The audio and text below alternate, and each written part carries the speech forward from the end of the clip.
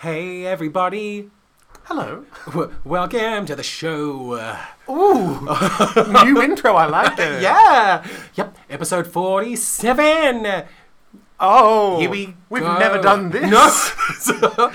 Hi James. Hi, Jake. Hi and hello, sweet listener. And welcome. to praise Dionysus. Praise him. Praise him. Oh my God. I don't know what sort of mood we're in, but it's the one we're in. On today's episode, we're going to be talking about Day After Terrible Day by the Danger Ensemble, Trophy Boys by Emmanuel Matana, Reasons to be Pretty by Come One, Come All Productions. Great. So great. Sounds like a good mix. Yeah, we'll see how we handle it.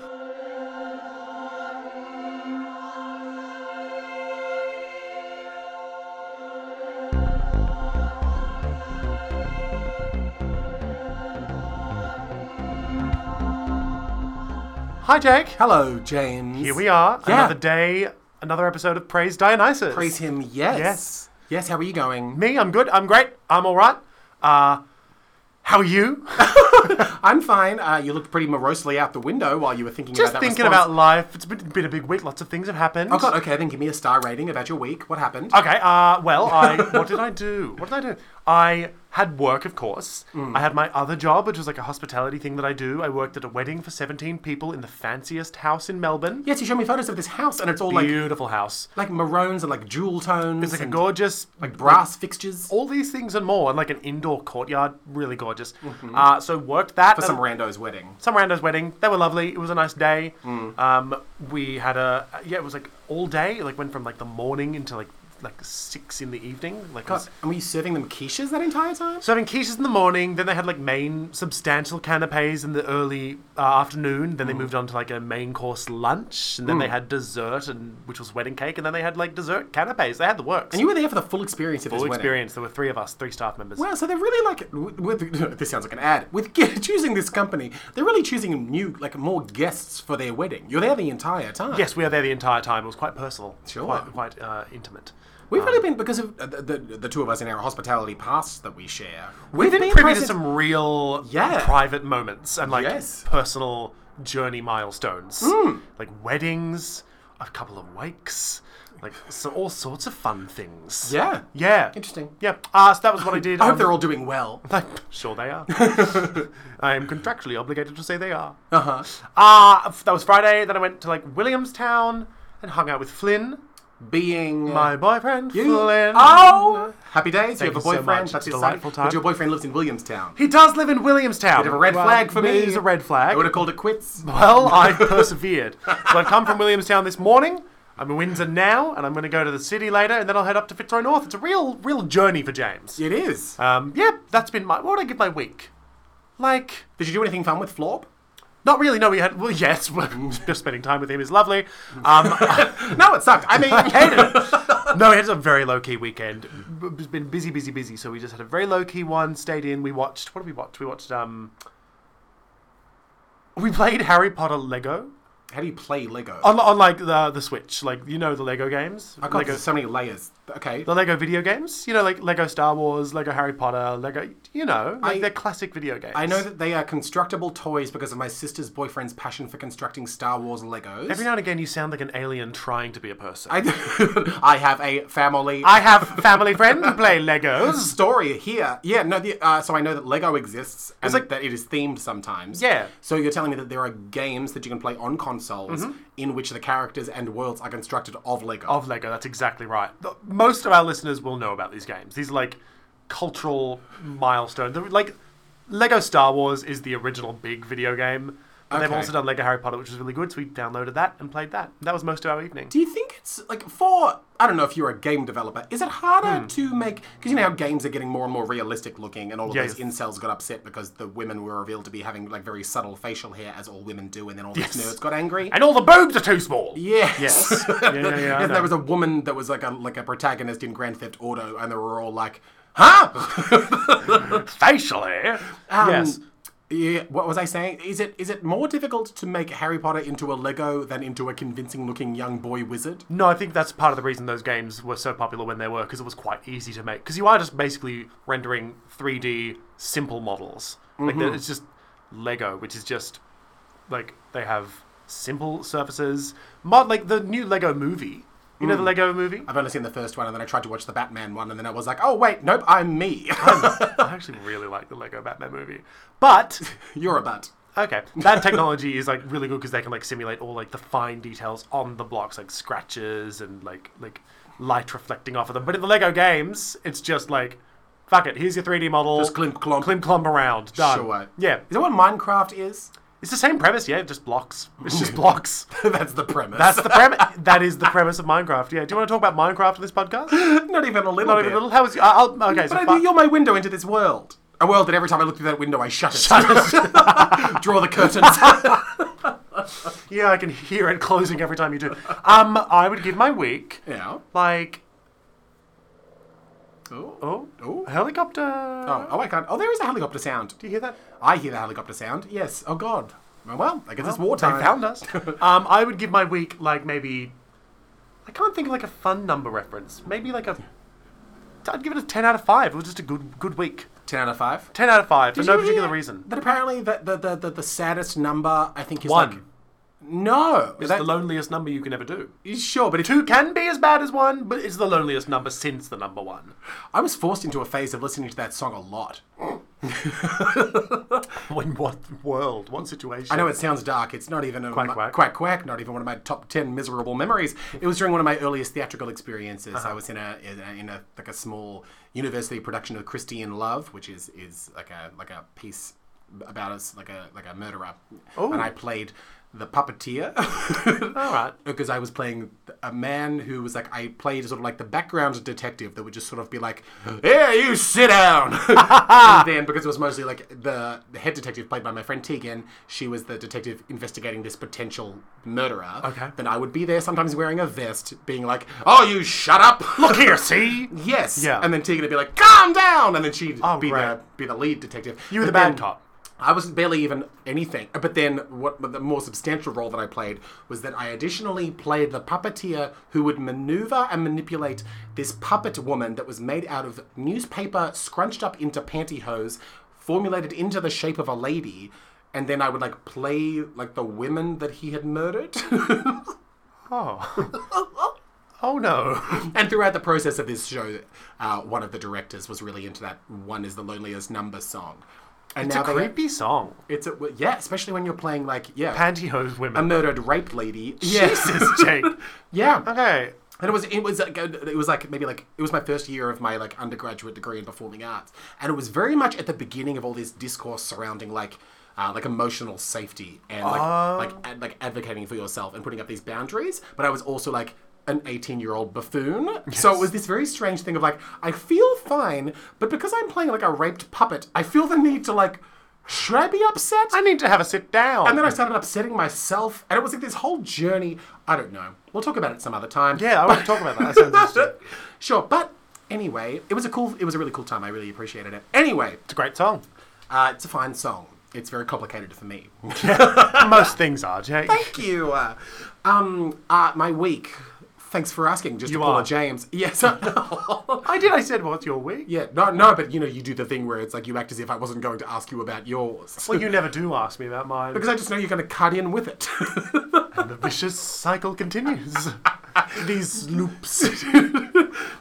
Week was fine. A highlight of it was I went to my pal Gemma. So Connor Dariol, my good pal, his partner Gemma, had a birthday party. Oh, that's right. And I attended it. How was it? I attended the crap out of it. Yeah. And it was great. It was at their house, like their apartment thing, which I'd never been to. And it was one of those things where it's like, oh, you care about a person and now you can start beefing out their world with facts and like settings and locations. Yeah.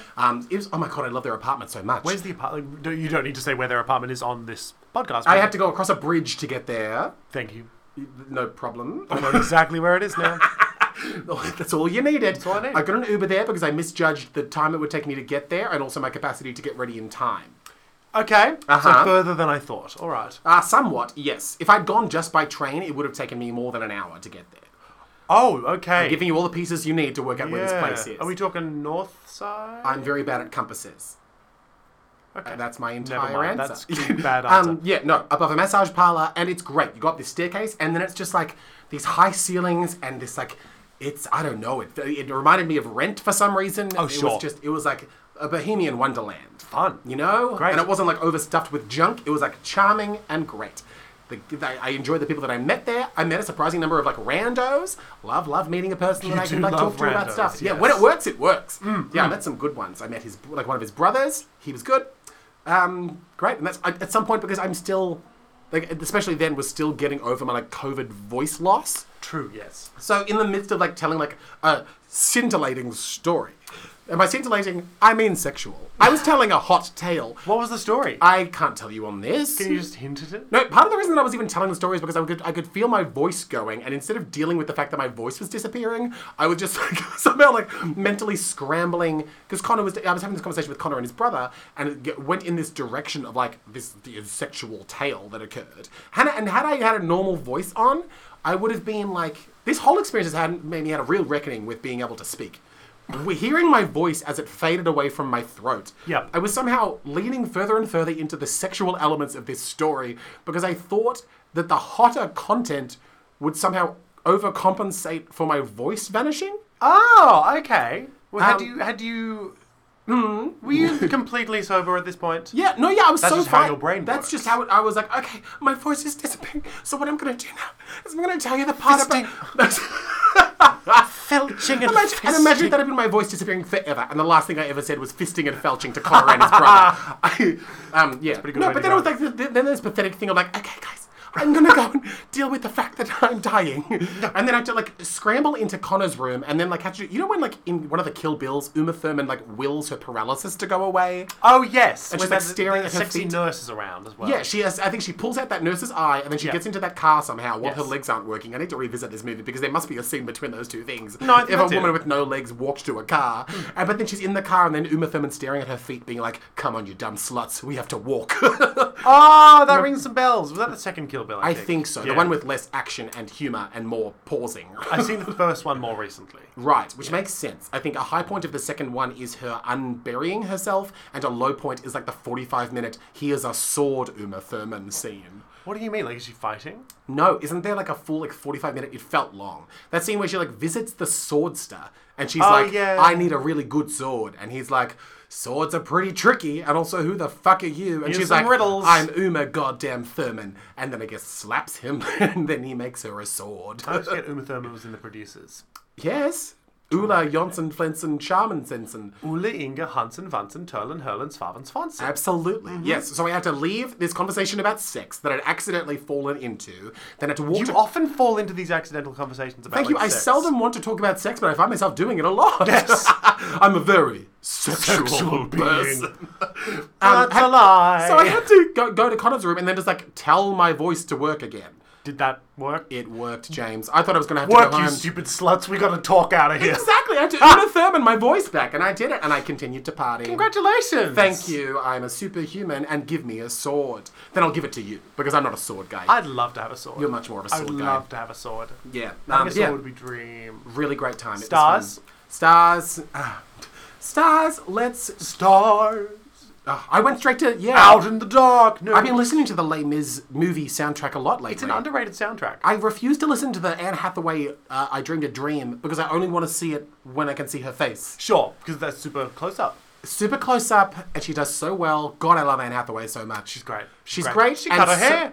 for that role. that role. That's commitment. Natalie, no. Portman? Keira Knightley. Was it Natalie Portman or Keira Knightley in V for Vendetta? Natalie Portman. Natalie Portman, she had her hair cut in that scene. Incredible. Really brave. by a professional barber. Hair does not just come back. No. No. Have you been recently exposed a lot to these like America's Next Top Model like revisit things? Not recently, but I know exactly what you mean, and I was exposed to them for a while of like, I cannot believe they did that. Oh my god, awful. Yeah. Yes. Oh my god, no, the one that I was like recently thrown at was the one where it's like the woman like that beauty queen with the really long hair, and then Tyra's like, we are cutting that up, like all that hair Yes! off, and they cut it all off, and then she's like, oh, this is awful, and she's really traumatized, and the next day Tyra's like, we're going shorter, and then she's like, fine, and then, or she refused to, and they got like eliminated the next week, and it's like, you maimed that girl. You maimed her and sent her home. But I'd like to think she got stronger from it. We should probably look into this and see if she has gotten stronger from I this. think we'd know about an America's Next Top Model suicide. Would we? I think. Surely that's overdue for like a documentary that dives into like the... Yeah. Yeah. Yeah, like America's... What would it be called? America's Next Top Puddle. I don't know why I thought that was... We're working it. Why was that worth saying? I went straight to tears forming a puddle. America's first top model. America's old top model. If it was America's first top model, would it have to be like a documentary Tyra. hosted by the first winner of America's Next Top Model? Surely No, Tyra wouldn't I be assume leading it would just be about the first season. Well, unless it was Tyra trying to like own the narrative and be like, I'm going to revisit all the trauma I inflicted. That So, would like, be... I think that Tyra! It'd be an effort at some sort of atonement. It'd be something. No, I think it should be, oh, what's his name? Gilbert Godfrey. Why would... He died. Oh, he did die. Yeah. Okay, who's got a terrible voice? And why would you want a terrible voice? I think it's just funny whenever people with terrible voices are like the hosts of like a really like interesting introspective TV show. I think it's great. It's like, here we are together again. Oh, if we're talking about voiceovers, just get Mary Alice Young from Desperate Housewives to do it. You know, I don't know who. The nonsense that cunt would say. It'd be like, yes, the thing about the suburbs is you never really know who's living next door. Oh, I would listen to that. Yeah, right? Yeah, I It's would. soothing. And she killed herself in the first episode. Oh, the character. Okay. Yes. Jesus. Yeah, no, she only voiced over in one episode, killed herself, and then they had to Frankenstein the sounds together for the rest of Wait, the show. she killed herself in the first episode. That was the premise of the whole thing. Desperate Housewives. Yes, it was like it's an opening montage thing of like, hi, I'm Mary Alice Young.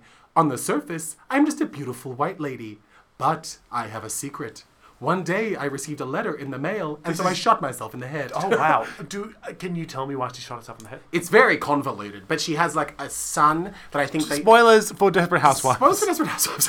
But there are several narrative threads. I'm not going to touch on like the black family in the second season that had like the slow son in the basement. Huh. No Oh. one liked the second season. It was interesting though. It's a weird addition. It was something. But yeah, no. From memory, there's a lot of twists and turns. But she like, her and her terrible husband like stole their like unattractive son from a blonde lady, and the blonde lady comes back for vengeance. And I think she was like riddled with drugs, and that's why they thought it was morally okay to steal the child. Okay. But then the son grew up to be a weirdo. Oh god, them drugs, they'll get you. I don't think he was on drugs. I think he was just strange and could never trust If again. his mother was on drugs while he was in the womb, it could have affected him, and that could be why he's a weirdo. That's true. You heard it here first. But to folks. condemn that behaviour is ableism. So let's skate right past that. Well, then call me Kane, because my buddy's able. What do you think of I'm that one? gonna What do you think of that one? I don't know what it means. I already take it back. I'm going to give my week 47 stars because that's what I would rate. Let's go with Felicity Huffman. What? Because she played Lynette and no one liked Lynette. 47 stars for my week and Lynette. Do you want to talk about some theatre? I think maybe we should. Hello, you dirty bitch. How you doing, James? Don't know who you're talking to, 'cause I'm clean as hell. Anyway. Anyway, So me and beautiful British Johnny went to Theatre Works the other day. great news. Yeah, right? Oh my god, don't be jealous. It was fantastic. So we went, we arrived, we got inside, and then they were letting the audience into... So it was at the normal St Kilda Theatre Works. Yep. We were seeing Day After Terrible Day by the Danger Ensemble. Terrific name. Which part? I just love Day After Terrible Day. I think it's sure. great. Okay, yeah. And then so we were in the foyer waiting to be let in, and it seemed like they were doing it in like an unconventional way, just because that's how like the energy felt. What do you mean? Well, I'll let you know. So then what happened was Explain faster. we were I'm bored. We were in like the normal little like Theatre Works foyer, and then we were sort of like clomped in this little clump of people. It was probably like 8 people in the clump, and then 2 women came to that door, that the foyer door where the door you penetrate to enter the theatre space. Yeah, I'm aware. I get it. And these 2 women that emerge have clipboards and these like these latexy makeup-y faces that look like they're falling off their faces. Oh. Like it's almost like you know when serial killers cut your face off and wear it? Intimately. Yes. Thank you for using frame of reference I understand. Yes, you've been a victim of several serial killers. Yeah, You've yeah. got away each No time. face anymore. Yeah, they were sort of like looked like that, but Oh. the mask itself, of course, was made of some sort of like latex, and then there was like a lot of heavy makeup over the top of it. Oh my God, So when they amazing. would speak, it kind of had that energy of serial killer talking mockingly about how your face is gone. Ooh. You know? I mean, don't, but yeah, that's interesting. That's an interesting opening. Sure. Yes. They're like, oh hello, hi, Barbara, and they were like they were real estate agents. Would you say that was a preset? Did it lead into a... Well, I wouldn't call that a preset. I'd say that's the sort of like the start of the show. That's the start of the show, isn't it? But that debate could be enraged in a moment. Oh, go on. Yeah. So the real estate agents. So the real estate agents the take... realist estate agents out I've there. never seen realer ones. Yeah. They took our clump, walked us in sort of around the back of that seating bank. You know how Theatre works. I do, yes. And then when you get like around that L shape that you walk through, we then get met with the front door of a fake house. Oh, like before you even get into the seats. Yes. Wow, okay. So we're confronted by this door. Great. Yes, and then the real estate agent's like, oh, look at this house. It's a house. Want to come and look at the house? So then we're sort of like cast as these characters that are coming to inspect this house to what's wrong. I got my hand up. He rose his hand. Question. Yes. Were there, so in the foyer initially, were there only 8 of you in the clump and then all of you are taken in, or are they taking you in groups? They took us in clumps. But at this point, In I don't know. separate clumps. Okay. As far as I know. But at this point, Yeah. this is the first experience of it I've seen. Maybe we're Sure. the only people coming to see the show. Yeah, that's We interesting. weren't. But yes. Okay. The 8 of us entered together and were acting as if we were maybe going to buy the house. A dream. Buying a house. One day. We'll get there. You know. And so then they're like, oh, coming in. Oh, here's the house. And then so they open the door and then we waddle in. And yeah, so the seating bank is gone. So what was I referring to when we walked in a circle around?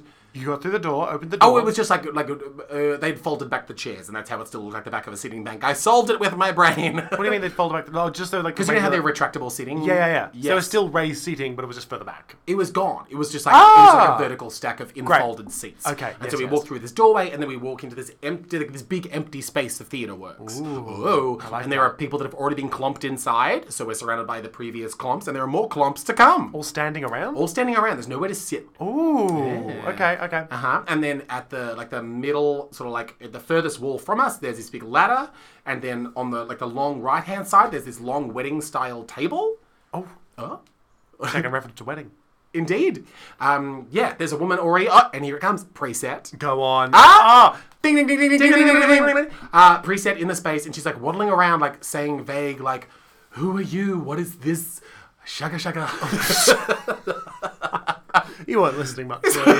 You know, yada yada theatre noise. Yeah. So she was sort of like, as everyone was sort of like fearfully standing throughout the space together, me clasping Johnny in fear. Yeah. We're sort of, we're just standing there waiting for the show to start. So people keep getting clomped in with us. We're watching this woman in a wedding dress kind of like ghostily walk up to people confused. And this begins to be then what like is a part, like a very real, like large element of what this show then is like watching other people experience a like parade style immersive theatrical undertaking, and their like the audience's engagement with it being very interesting on top of the art you're experiencing too, because even watching this woman walk up to people and be like, oh, who the fuck are you, to seeing the different, because I was Shaka, shaka, shaka. shaka, shaka, shaka.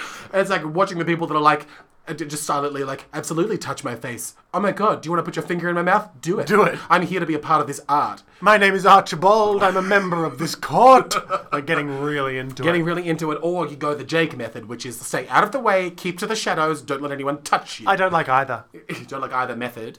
Britney or Beyonce. I'm still going to keep bringing it back to that. Yeah. Thank you. It was Rihanna or Beyonce? Rihanna or Beyonce. If it were Britney or Beyonce, I'd have an answer. Which is? Don't ask me questions at the theatre. Touche! But also Britney would be my answer to that question, of course. Who Fair would you enough. choose, Beyonce or Britney? Beyonce or Britney? I would simply say Britney just because I haven't listened to a lot of Beyonce, but I know a lot of people would kill me for that. For not listening to a lot of Beyonce. Yeah, Flynn is a huge Beyonce fan. Okay. Yeah. Well, maybe that's why it works. One's Britney, one's a Beyonce. You know how we It's do. that quintessential pairing. So then the show starts. show starts. And then everyone, so there's like a 5-person cast, and then they're all wearing the same wedding dress and kind of like a reddish wig. And then it's kind of like the whole thing is very vague. And this is another instance of me not being super duper 100% certain of what the F happened narrative-wise. I love a show. I love it when you see a show that you don't know. Thank you, because like part of it was like the way that it even functioned structurally and artistically and narratively. Like it was kind of a theme swamp. Like it was kind of like the themes were more of the central point, and the way that it narratively illuminated those themes was seeming like kind of secondary to what it was, because there were segments of like a duetty smut poetry moment. There was parts of like music. There was parts of like book ready storytelling, and there were parts that were very physical.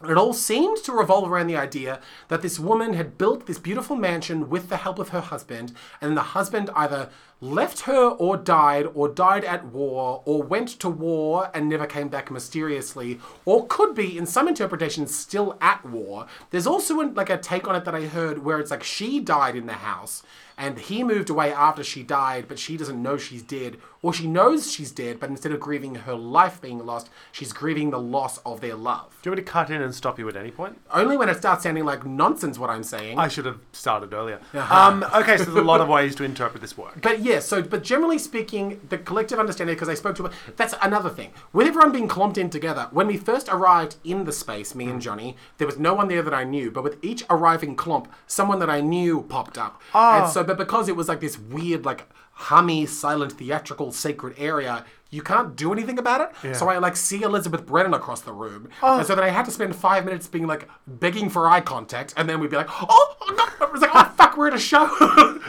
So there was this longing to talk to her, and then a few other people also surfaced as well. So it was like, God, I want to talk to this person. Did they clump you in like a particular point and sort of say, stay here? No, they just sort of like threw us in there, and then they were like, enjoy this imaginary house. Okay. And so then we just sort of like found a place to like feel safe. I love that. I think that's an interesting way to do a show. Oh, cool. You know, it's super interesting. But you're right. It definitely puts you on edge as an audience member. Oh my God. Because you're not hidden behind other people. There's no knowing what's going to happen. Mm-hmm. That's scary. Yeah, there was a Fifi's Fifth to it in that sort of way. Yeah, but at least with Fifi's Fifth, you had the comfort of being told that you're like a 5-year-old and Elsa's going to tell you what to do. It provides a calmer structure as opposed to being like, go into this house that isn't real and watch this ghost be a pest for a while. Yes. Yes. Yeah. That's really freedom. thrown in the deep end. Yes, I think when I'm learning about myself in this very new journey of trying to go to immersive theatre and whatnot, the more instruction you give me and the more security you give me. But I guess that's just me wanting to be back in a structure and security. You want to be back at school. It's also me wanting to just be in the dark in a seat. The closest you can get me to a traditional theatrical experience. Welcome to this immersive theatrical experience. The immersion is sitting in this chair and hiding behind other audience That's members. it. Saying nothing, just being addressed and zero not being times. asked to do anything. That's my favourite immersion. That's lovely immersion. This swamp continues to occur. And then I guess a memorable moment was towards the end. We're all kind of like seated around this long wedding table, and they do some performance stuff on top of that table. Mm-hmm. That was like a cool moment because I think those like long wedding tables are so beautiful. They are beautiful. The only issue with those long wedding tables is when you lift up the white cloth, it's often just trestle tables. Sure. You know, they're often just disgusting, hired, boring tables covered in beautiful white cloth. Well, is that almost a metaphor for a marriage? Oh. Oh. That's good. It's something. Did they take the cloths off the tables? They did not. No, I think it was like a solid tabletop. From memory, beautiful. I think. Yeah. There was also like a nice moment of like, you know, when magicians drown themselves to death. You know? I don't know what to say here. Is it easier if I just say yes? It's easier if you are honest with me. You know, I don't know what you mean by that, no. You know, like in The Prestige, where I want to say Hugh Jackman... You realise that was a cloning machine. Sorry, spoiler alert. Cloning machine, and he was actually drowning his clones. I was too bored by the end to pay attention to the twist. He wasn't pretending to drown. He was genuinely... And then Michael Caine goes, it felt like agony, sir. Do you remember that bit? He was like, no. You told me it was like going home. So spoilers for The Prestige. Yeah, I guess spoilers for The Prestige. But you can still watch The Illusionist. Those birds died. The Illusionist was bad. Well, Paul Giamatti. I think The Illusionist was bad because it tried to be real magic. What's wrong with that? The Prestige was good because it was like illusion and then maybe some sci-fi. I think that's why I lost interest in The Prestige. It was too sci-fi. Well, it was Scarlett Johansson. Prestige. She's like I think she's the man, the woman. Distraction. She's the woman that he sort of has a fling with. Hugh Jackman flings with Scarlett. Hugh Jackman flings with Scarlett. It's either Hugh Jackman or who was the other guy in that? Christian Bale, I think, has the fling. Are they with Scarlett competing Johansson. magicians? They are competing magicians. Did they kiss? Guys, there's gonna be huge spoilers for Prestige. So Christian Bale's the one that ends up having a twin, and that's how he does like his mystery transported man act. Hugh Jackman says, "How can I do this? I know. I'll get." Oh God, who is it? Not Michael Caine. Not Michael Caine. David Bowie. I'll get David Bowie, who is actually Nikola Tesla, to build me a machine that allows me to clone myself, and then I'll kill my clone, and then the clone of me will step out of the other place and be fine, and that will be an easier way of doing this trick. Oh, sure. So the real original Hugh Jackman survives the entire time. It's not like that. I think it's very vague. It's sort of like you never know which one's the real Hugh Jackman. Because I remember that in like one of the last scenes, they show how he initially did the trick. He like stands in the machine, clones himself. The guy who was initially standing in the machine doesn't realize anything's changed. And then in the distance, he sees his clone appear, and he goes, "Oh!" And then he gets a gun and shoots his clone. But his clone is all like, wait, no, it's me. And so it's like, oh, which one's really Hugh Jackman? If you're a clone, you can't say to the other you, no, wait, it's me. Yes. I don't think he says... the one person you can't fool. The only person you can't fool with that is the real you. Okay, alright. Maybe he doesn't say, oh, wait, it's me. I think it's more of an implied, no, no, no, no, and then he gets shot. And then he figures out this system where he puts a trapdoor on the machine and the original Hugh Jackman gets drowned every time. The clone does that. Well, it doesn't matter. Can't the original Hugh Jackman only get killed once? Well, no, because they're all clones. They're all Hugh Jackman. So Hugh Jackman stands in the machine Yes. and clones himself. Yes. Initially, the Hugh Jackman who's standing in the machine shoots the other clone that appears off to the side, Yes. right? In the finalized trick he does on stage, he puts a trapdoor in the machine so that when he clones himself, the original Hugh Jackman standing in the machine gets dropped into the water and drowned, and then the other Hugh Jackman appears at the back of the stage, and that's the magic transported man. Okay, so in this show that I saw... I'm afraid to cut as much of that as it is. No, it's all important. Uh-huh. So, like, that box that... You know, like, the box that Damien Hirst suspended that shark in? Yes. Yes, you know in Matilda where they're doing Let's Get Sticky with Mickey and the guy... What? These are all different versions of... In Matilda? In Matilda the movie, the only Matilda I respect, the movie... They do Sticky with Mickey. Let's Get Sticky with Mickey! And I believe it's John Lovitz. Oh, in standing in the glass cube getting money. And the money's flying yes. around, and they're covered in glue, and then Yes. Mara Wilson is staring at the TV, and she You makes could it have explode. just said the glass box from The Prestige we were already talking I about. could have just said. Imagine a box. Okay, let's start again. I'm with you now. I'm imagining a box. What sort of box is it, Jake? It's like a rectangular box Okay, is it standing made of up? glass. I mean, okay, I'm with It's you. like a shower box. Jake, I get it! I get the There's this box! part. Okay, so the box has a bunch of like dead flowers inside, and then one of the actors at one point is inside this Sticky with Mickey box that's full of dead flowers, and she sort of gets wheeled around a bit. Oh, that's kind of and it's beautiful. kind of like that part in Love Never Dies where there's all the freaks in those like pyramids. Oh, yeah. It's like that woman with the long nails, and it's like, Coney Island sure is scary. Ha ha ha. Love never dies. Yeah. Beautiful. Yeah. Great. That sounds yeah. like a really lovely image. Yeah, I think cram people into like, glass boxes more. It looks cool. Take a leaf out of The Prestige. Yes, as often as possible. Yes. And again, throughout the piece, as I always tend to come back to, like text, this sort of thing was posed of like the question was asked by this woman character vaguely to this in some way lost love of whether or not loving her was a burden. Oh. And does that trigger any thoughts for you? If loving me is a burden. Yeah, the only thoughts I can think of is like, yeah, like that sort of feeling of, that's a really sad feeling to think that, so yeah, being loved by someone could be detrimental to them is such a sad feeling, I think. And it's also, I think, quite a sign of, oh, you've been through some shit. Oh, that's your trauma speaking. And the person asking that question. Yeah, absolutely. To believe that the idea of loving you could be so burdensome is someone who's had to sort of put themselves last because you want to make sure everyone else is okay. Sure. That's what I initially think. I just learned a new thing about that experience. Of like, so it like stems from, this is like a friend of mine does a lot of like dance therapy and working with like trauma, like people that have been through a lot of trauma and dealing with it through like dance therapy and massage and stuff is how she like helps these people deal with what they're going through. And she explained to me this phenomenon that occurs when you suffer from childhood emotional neglect. And what happens is like when a child sort of like gets taught by whoever it is that's like taking care of them as a child, that they get taught that their emotions don't matter, and they internalize that lesson to the point where when they become an adult, they prioritize everybody else's happiness and everyone else's emotions because they don't believe that theirs hold any value. Yeah. Oh god. That's Oh my so god! sad. Even as she was telling me, I was like, Yeah, that's tragic. And it's like, it's just damage that's done to you I think any damage that's done to anyone as a child is so unforgivable. It's just so sad. But it's also like inevitable, you know? Sure that everyone's going to go through some sort of damage at some point. Well, like by the virtue of living, like Yeah. like you go through things, and we label some of those things as trauma, and some of those things as like just like part of being a person. But I think it's particularly villainous when it occurs to a child. I think if no one can see it happening and stops it from happening, that's so sad. Oh, totally. Yeah. It's like that. What was that? The Romanian child experiment they did. What happened there? I think it was a Romanian child experiment. I'm not sure what it was actually called. Somewhere in Eastern Europe, they did this experiment on children where they just didn't touch them, didn't pick them up or hug them or interact with them for like a good few years, I think. And the damage done was so lasting that like they grew up to be unable to communicate with adults and unable to like form any form of connection with people because they just didn't know how. And it's just so sad. Yeah. I just think it's sad when kids are done hard by. Yeah, totally. Yeah, no. But Why, do you have any particular emotional response or feelings towards that phrase? the one that my pal told me. Yeah. Yeah. Oh, the one that I just said to you. Yeah.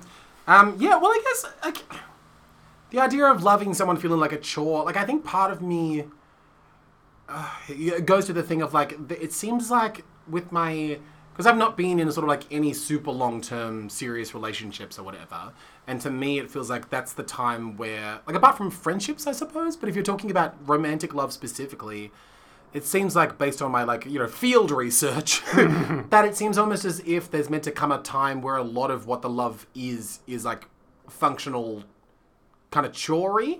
Yeah. Like, I do keep coming back to the thing that I, like, took from the human voice, that play. The idea of love just being the physical acts connected to your loving impulses. And love, therefore, when it turns into these types of obligatory chores after, potentially, like, the first... intense romantic love that the traditional like sweeping romance part of the love is done, and then if you're going to have a long life together, it becomes more of like it's more tasks and obligations and expectations. Well, I think definitely, but yeah, because you're totally right. Just by sheer fact that you are in each other's lives, it almost becomes logistically necessary to actually work with each other, doing things for each other and doing chores. Yeah. So maybe I guess sometimes love can feel like a burden, but it's a burden that you should want to bear. And when you no longer want to bear that burden, you should be gone. Well, I don't know. I guess I haven't reached a point yet in my relationship where I feel like any part of it's burdensome. Sure. But, like, I definitely feel like there are times when... And Flint and I were actually talking about this just the other day. Flint was saying, you know, sometimes being even just a friend to someone or being in a relationship with someone is... being inconvenienced and being annoyed and being frustrated by situations, but wanting to do that for the betterment of your friend or partner. Like knowing that even if you're not going to like get a parade or a medal for doing it, you still do it to make sure that they're okay. Yeah. And that is a burden. That is burdensome love. But I don't know when the line would appear to be like, oh, this is no longer a burden I can bear. Maybe it is literally just down to you and what you feel you can do. Maybe there is no metric for it. Yeah, I don't know. Yeah, for some reason, listening to you talk about that, like I don't know, my brain started trying to like make some sort of table up or something to be like, maybe it needs to be more like, I don't know how to phrase this. The idea that the chores that come about due to your relationship being a thing that exists. It's like, in my mind at least, when I think about a type of love that I think I'd really enjoy is the sort where it's like, obviously you found this like magical, wonderful creature person that you want to be around all the time. And the things that life throws at the two of you are more bearable and more enjoyable. The good things and the bad things because you're doing it with that person. Yeah. And also like the problems only start to surface when it's like that the source of the problems comes from the tethering of the two of you. Yeah. Like if it's the combination of the two people that you are in that current moment is the source of most of the issues you're dealing with, and they are becoming... Yeah. Like, by virtue of them being...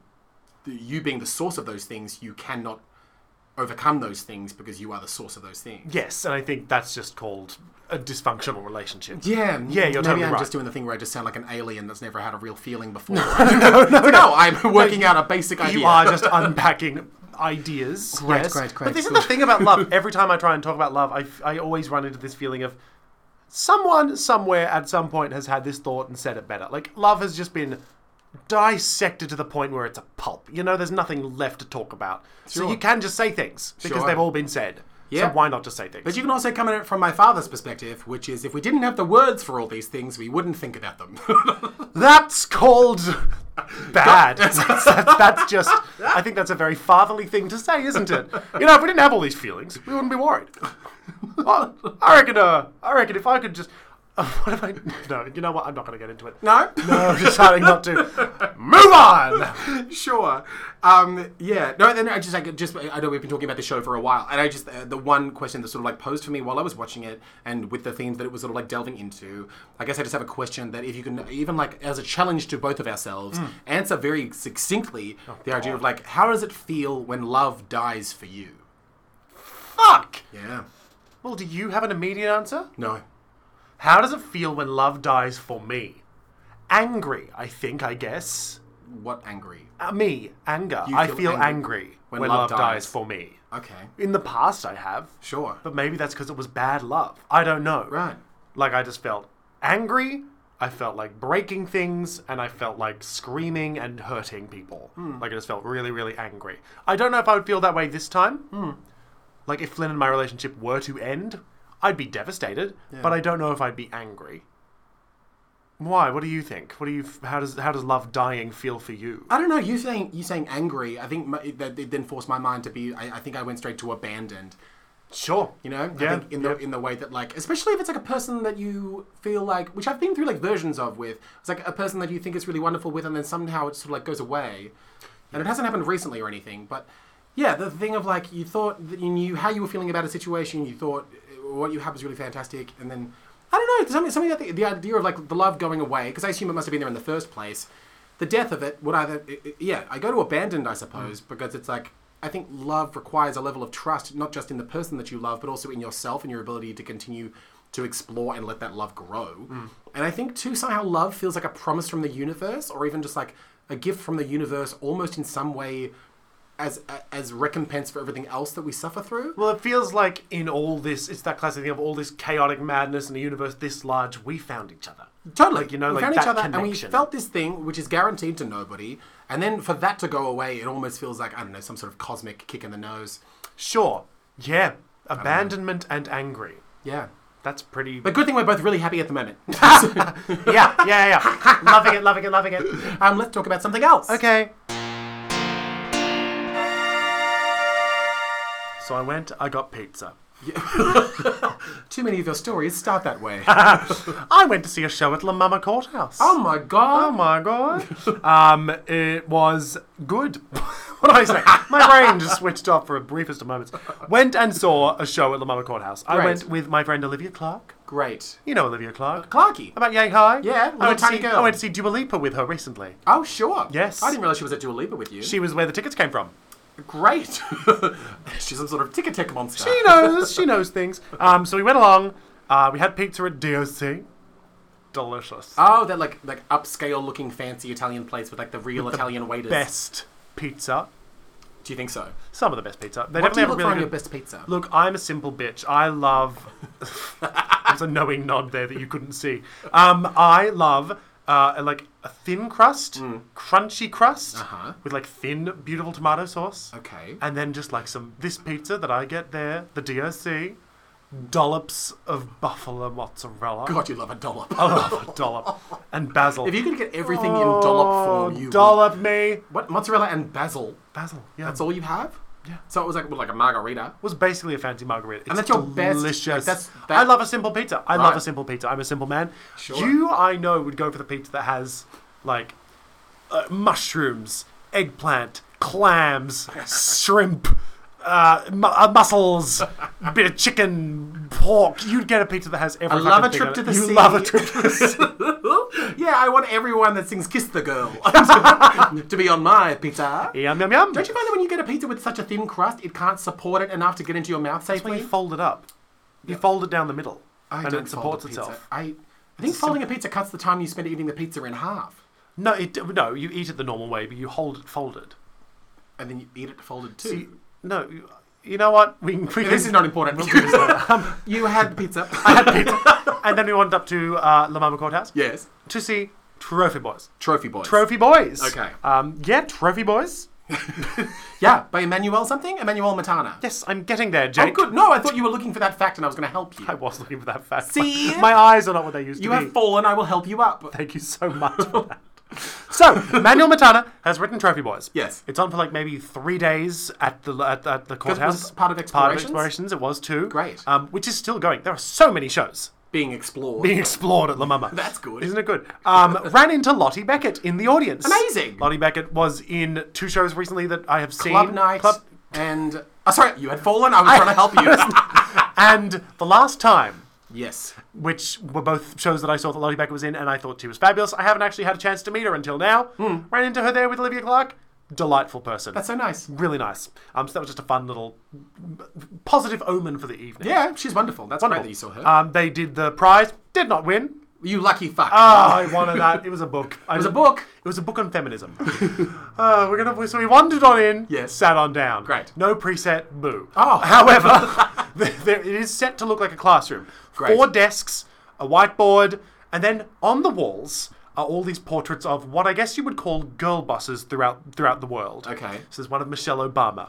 There's one of Rosa Parks. There's one of Margaret Thatcher. Okay. There's one of there's all these like Julia Gillard. Malala? There is Malala. Malala's up there. There's all of these people. Well guessed. Thank you. Can you guess any more that were on there? We're talking girl bosses. We're talking girl bosses. All of them seem to be within the last sort of 20, 30 years. Julia Hartz? Yeah, actually, she was. Yes, Julia Hartz was on there. Oh my God, okay. For giving Scott Morrison the greasy eye, yes? No, that's... that girl who's... I think she her has name like is Hart. Maybe. Gemma Isn't that something Hart? Cable? I thought I walked past her book the other day. And several other books. They were handing them out and I was like, no, thank you. Maybe let's just move on. Grace Tame. Sorry, it was Grace Tame. Grace Tame was up on the wall, yes. Yes. It was a photo of her giving Scott Morrison the greasy eye. Terrific. I love that photo. Anywho, so that's the sort of vibe that we're presented with. And there's a whiteboard at the back of the room. Great. Okay. So, I know nothing about the show. We hear chanting. Boys, boys, boys, boys, boys! I chant that often. Absolute fear-stricken. Oh, God. Immediately. Because Okay. it harkens back to high school. Yeah. Did you go to a private boys' school? I went to an independent Catholic boys' high school. That's a terrifying phrase. Indeed. Okay, well, I went to a private boys' school, which I feel is important because it just harkened me back immediately to my school days. You didn't love it there? You didn't thrive? Well, I wouldn't say I thrived. Definitely wasn't bullied, so that's good. That's good. Isn't that nice? Wait, that's you being honest? You weren't yeah, no, I bullied? wasn't bullied. No, we can talk about it. We'll get into it. Oh, great. I like the idea of a private boys' school raising very private boys. I don't know any of my classmates. We all sort of Keep to kept ourselves. themselves. No, it's the chanting boys. Out they come. Yeah. It is the 4... Let me just get this list up so I don't get any wrong. Oh, yeah. Gotta name those cast members Those correctly. cast members. So we got Emmanuel Matana. We have Lee Lul. We have Emily Joy and Gabby Siam. So all these people playing private school boys. Great. In their little school shorts, their little school socks, Yes. their big oversized blazers. Perfect. And They'll grow into them. They'll grow into them! Yep. Well, these are year 12 students. Well, some of them don't grow into Some of them don't grow, apparently. Oh. Ha! And their little straw hats. Mm-hmm. Did you ever have straw hats at your school? We never had hats. Oh. Neither did we. Did you have hats? We had normal hats, yeah, like caps and things. We didn't have any straw hats, like the straw boater. Straw boater hats, I think, were much more of a private girls' school thing. Absolutely. Kilvington was famous for their hats. Canterbury girls had straw hats. Strathcona had the straw hats. And the teachers, apparently, based on what women, like girls from those schools were saying to me, was like they're very big on the hats being angled correctly. Really? Yeah. That's weird. Well, Let's talk about that later it's on. all weird. Again, it's strange that that's how we It's dress weird children. that we do that, yeah. Yes. Anywho, so they come on. It is, What would a normal way to dress children be? I If you guess, have to put whatever them they in- want to wear. But if they have to be in a uniform, what would you make them wear? I don't know. I think one of the things that I find weird about school uniforms is the socks. What? Like having socks pulled up to your knees at all times. Sure. Just okay. give them pants or let them wear normal socks. You know? Like, If you have to keep the shins a secret. yeah, exactly. Like, what are we doing with this? I think don't make them wear ties. Why? Because they're children. Don't make them wear a tie.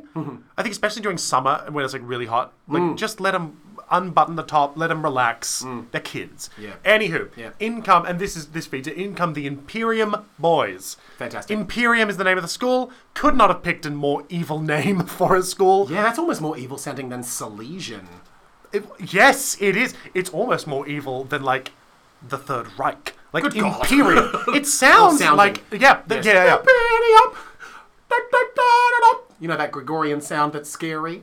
You know, like the start of that Sam Smith, Kim Petras song? Oh, I don't like that song. Those noises. I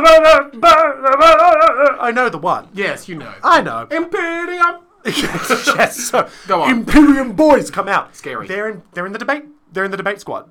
It's the Year 12 debate final. And these 4 boys are there in the classroom. You know, did you have a debate at high school? We lost every match we So played. you did debate And at high truly, school. have I told this story before?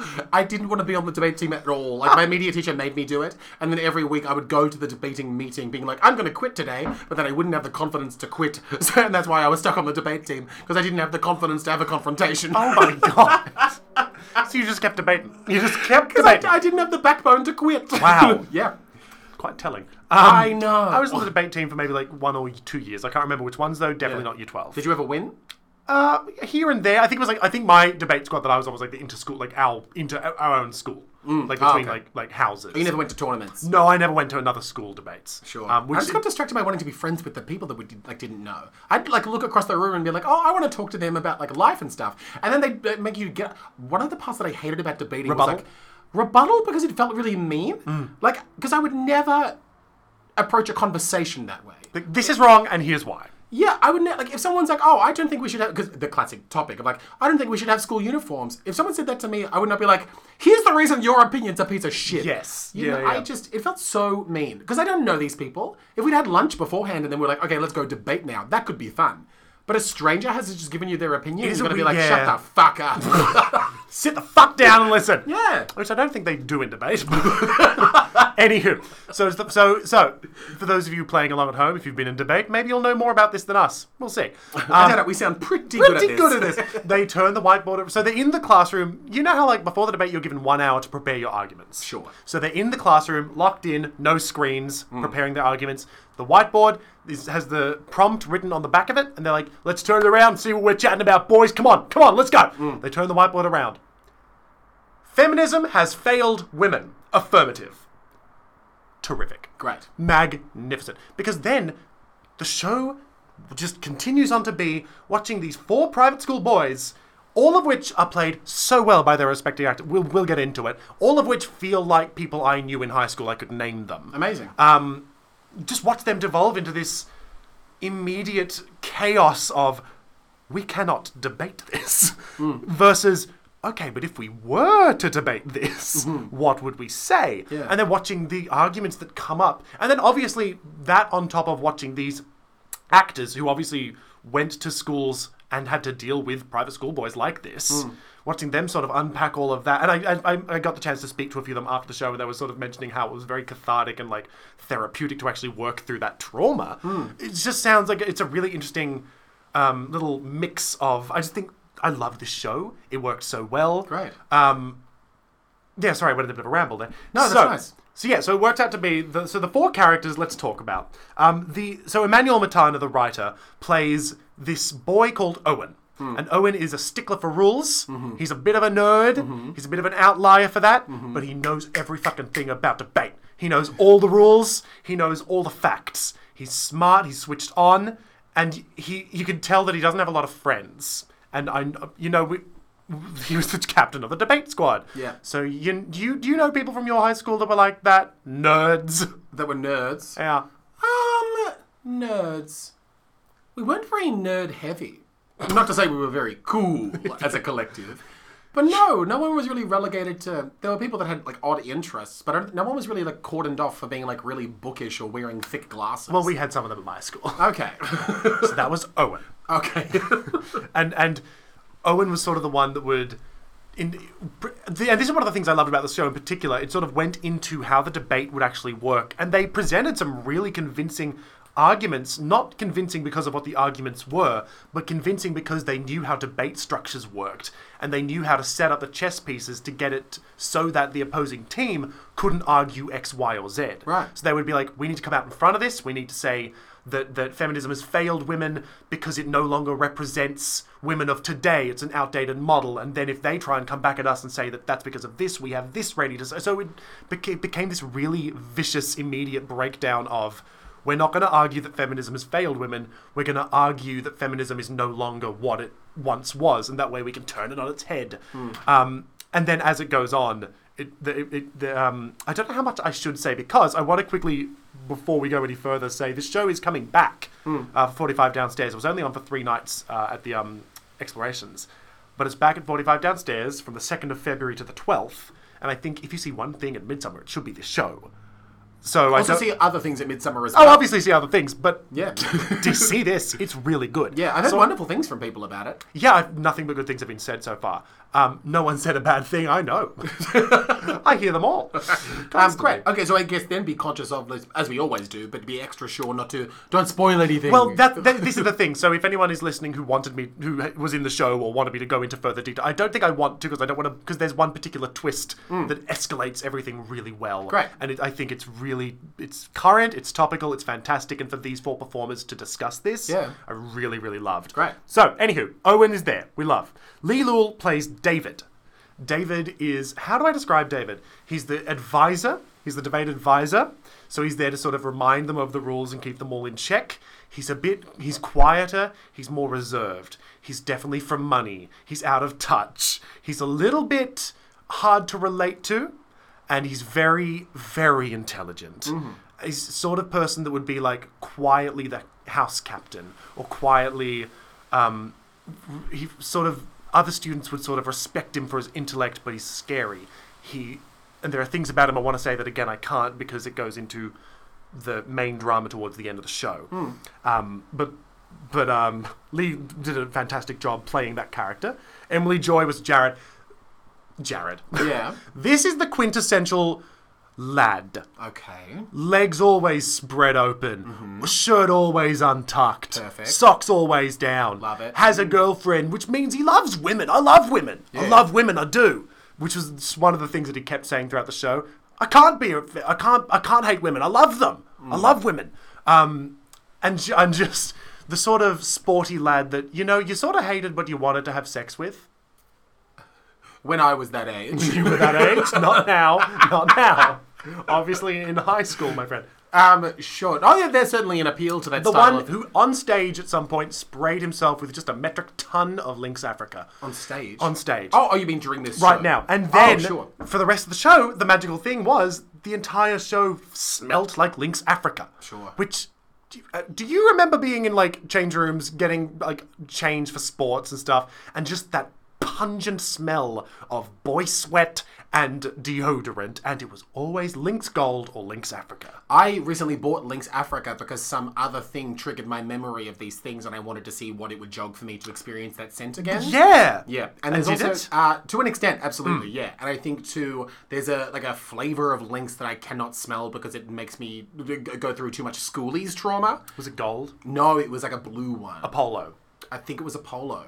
Yeah, if I smell that, I fall into a real hole. Oh, good. Thank you. I've got a Lynx Apollo cologne at home. Great, wear it often. Often, I'll wear it around. Sorry for handing out my kryptonite like that. That's really asking for trouble. No, it's good. Everyone, now you know. So you have a lot of, like, locker room memories. Yeah, absolutely. Especially as, like, a young gay man who wasn't out in that sort of setting. And I'm sure most queer people find the locker room in high school a terrifying / erotic place to be at that age. Sure. At that age. Yeah, no, yeah. Just clarify. Because it's Yeah. like the fear of, like, what are they all going to think? If I'm here, are they going to be thinking that I'm here to see things? Are they going to be thinking this? Do they know? Do I know? Do I want to? All these things. Oh, yeah. So that smell No. wafting over us is like, oh, high school. Immediately Yeah? high school. Oh, yeah. God. And the last little member of this quartet, Gabby Sohn, played Scott. Okay. And we all know a Scott. This was like, this was someone that I was friends with at school. Just a fucking lad. A silly lad. Like the one that would chant, "Gay!" at the back of the school. The one that was always doodling dicks on things. The one that was always like, in this show it turned out, was secretly gaily in love with Jared. That's not a surprise. That happens in the first scene. Yes. Yeah. Yes. Yes. And there were one of the things I really liked, Scott and Jared had like some real brief tender moments, which didn't go anywhere. They didn't progress. But it is that thing of, in high school, there are so many moments of like, is this like a nice moment between friends? No, shut the this... fuck up. Yeah, you know exactly what I mean. It's Does too that nice. trigger things in you? Shut up. Keep talking about other things. I'll get Okay, too upset. okay, right. You can't let me linger in this crater for much longer. Right, so that was nice. So, but this was Gabby's first, as she mentioned to me later on, first theatrical outing. Like, first time doing a show. And I think for this to be the first show you do is such a flex. Sure. Because it was, as you said, it's been so well received and it was such a well-written show. And it sounds really, like, layered and complicated. It is! Yeah. And it was well-paced. Great. And everyone, it was one of the fantastic moments of, oh, this is just how people talk. This is just I believe all of these people having these conversations, even when they had like very serious moments that I could never imagine myself as a school student going to later on in the show. They all behaved in a way that I was like, that makes total sense. If I was a school kid in this day and age, I would act like that. Sure. Which I think also makes sense because I think Emmanuel is a younger writer, which is another terrific thing about this show. It feels like it really is a newer generation of artists making work that is exciting and engaging and stuff that I want to see more of. Yeah. And like a young person competently relaying the voice of a young person. Yes, it's That's not cool. Tim Burton writing a TV series for Netflix. Wednesday's not good. It's a bad show. Sorry, Oh, fuck, that's nice. No, Yeah. that's also nice too. Obviously, me not having seen the show, it's nice because, like, from the promo images, of course, I was hoping that all the themes you just listed would kind of be involved. Like, certainly, you know, these more like nuanced, interesting, emotional things. Because, of course, I had that like fear that I'm glad did not get realized. That fear that it would just be in like, you know, what I will comfortably say another example of people sort of like taking sort of like this aim at men through this kind of like drag king style, whatever you want to call it.